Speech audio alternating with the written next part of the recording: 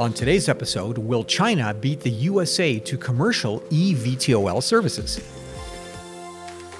Today's episode is brought to you by Engineering.com, a globally trusted source for engineering content.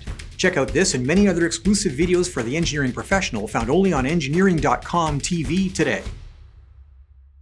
It may seem hard to believe, but from the early days of the helicopter, there were serious doubts about whether vertical flight would ever have a practical use. Bell Aircraft, one of the pioneers of commercial helicopters along with Vought Sikorsky, produced a promotional film that suggested the use of helicopters as personal air vehicles, taking you from your driveway to the shopping plaza in minutes.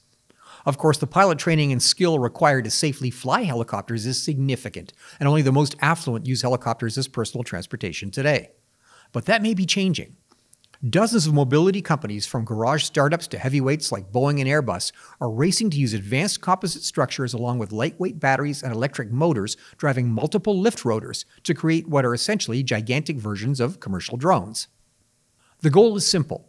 Create a form of intra-city transport that does from rooftops and parking lots what taxis do on the streets today.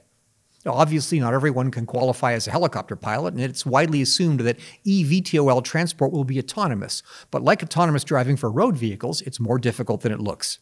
Many experts believe that the initial generation of flying taxis will be piloted, in the way that taxis are driven by cab drivers today, but with flight control systems that are highly redundant, highly automated, and will use a pilot training and licensing system that's tailored to these unique vehicles.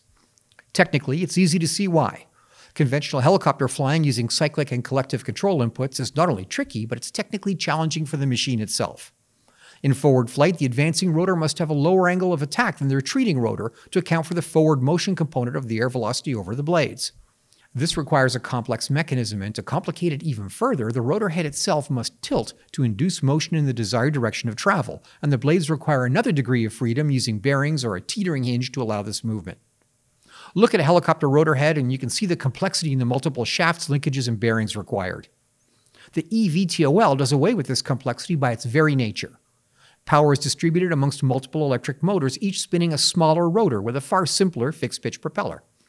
Counter-rotating power plants on each side of the vehicle eliminate the need for an anti-torque tail rotor, and with a fly-by-wire system operating with stability control, it should be possible to keep the vehicle stable by varying individual motor RPM automatically. This could simplify the pilot's workload, possibly allowing a licensing scheme that would make it cost-effective to operate air taxi services with a professional in the cockpit.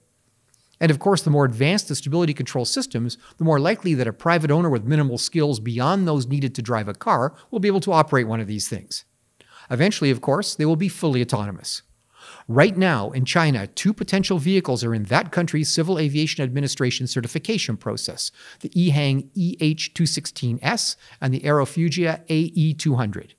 The Chinese have several advantages in developing this technology. Risk tolerance is government determined in China, and once certified, their airframe makers and taxi operators will not face the daunting prospect of American tort law and liability insurance. For the Chinese government, it's an opportunity to lead the world in an important new transportation technology and potentially become a global center of excellence for electric air mobility. Without doubt, European and American authorities are watching with interest, as are the aircraft makers. Is there smart play to lead in this technology, or wait and see? We'll have to wait and see.